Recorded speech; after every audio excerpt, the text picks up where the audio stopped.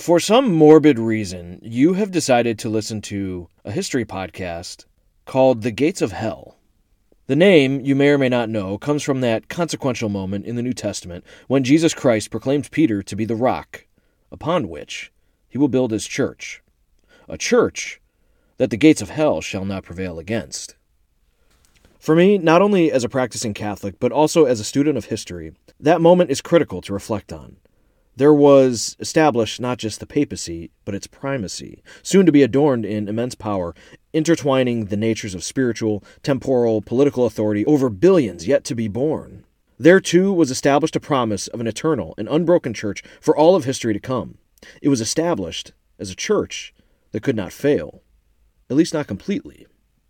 For those of you familiar with my other history podcast, Written in Blood, you know that I have studied through biography nearly every era that I could sink my teeth into, from feudal Japan to colonial America to Soviet Russia. One glaring deficiency in all of my study was church history. When I realized that, it began to bother me, and the more it bothered me, the more I wondered why it bothered me. This beloved faith of ours comes with a 2,000-year human history that is no less scandalous than any other temporal institution. With any respectable amount of intellectual honesty, it becomes clear that a belief in a church that cannot fail, superimposed upon a history replete with failure, requires a reckoning of one's soul. Dr. John P. Joy, in his Disputed Questions on Papal Infallibility, asks the reader to be cautious of the trap of false identification, meaning the acts of the men within the church do not necessarily constitute as acts of the church.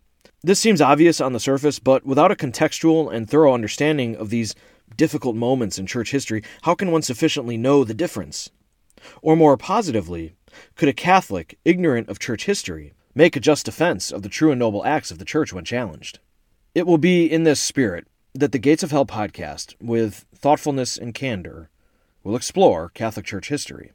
That means this will not be Catholic apologetics or doctrinal rhetoric, nor will it be self-congratulatory chest-thumping or preaching.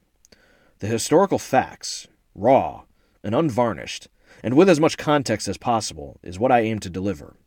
The intention is not to scandalize, but to better comprehend, and to try to recognize the zeitgeists that led to the Church's most pivotal historical moments.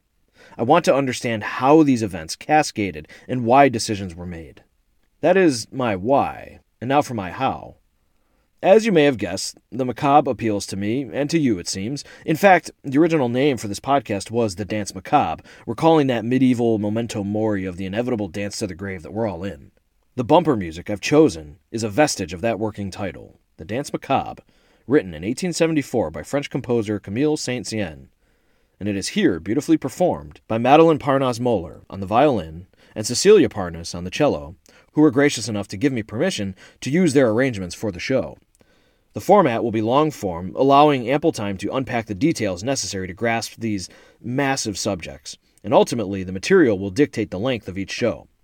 As for the release dates, your guess is as good as mine. I'll drop a couple-hour episode, and then you may not hear from me for another 6 months or so, but I'll do my best, and I will try to be a better steward of my social media accounts.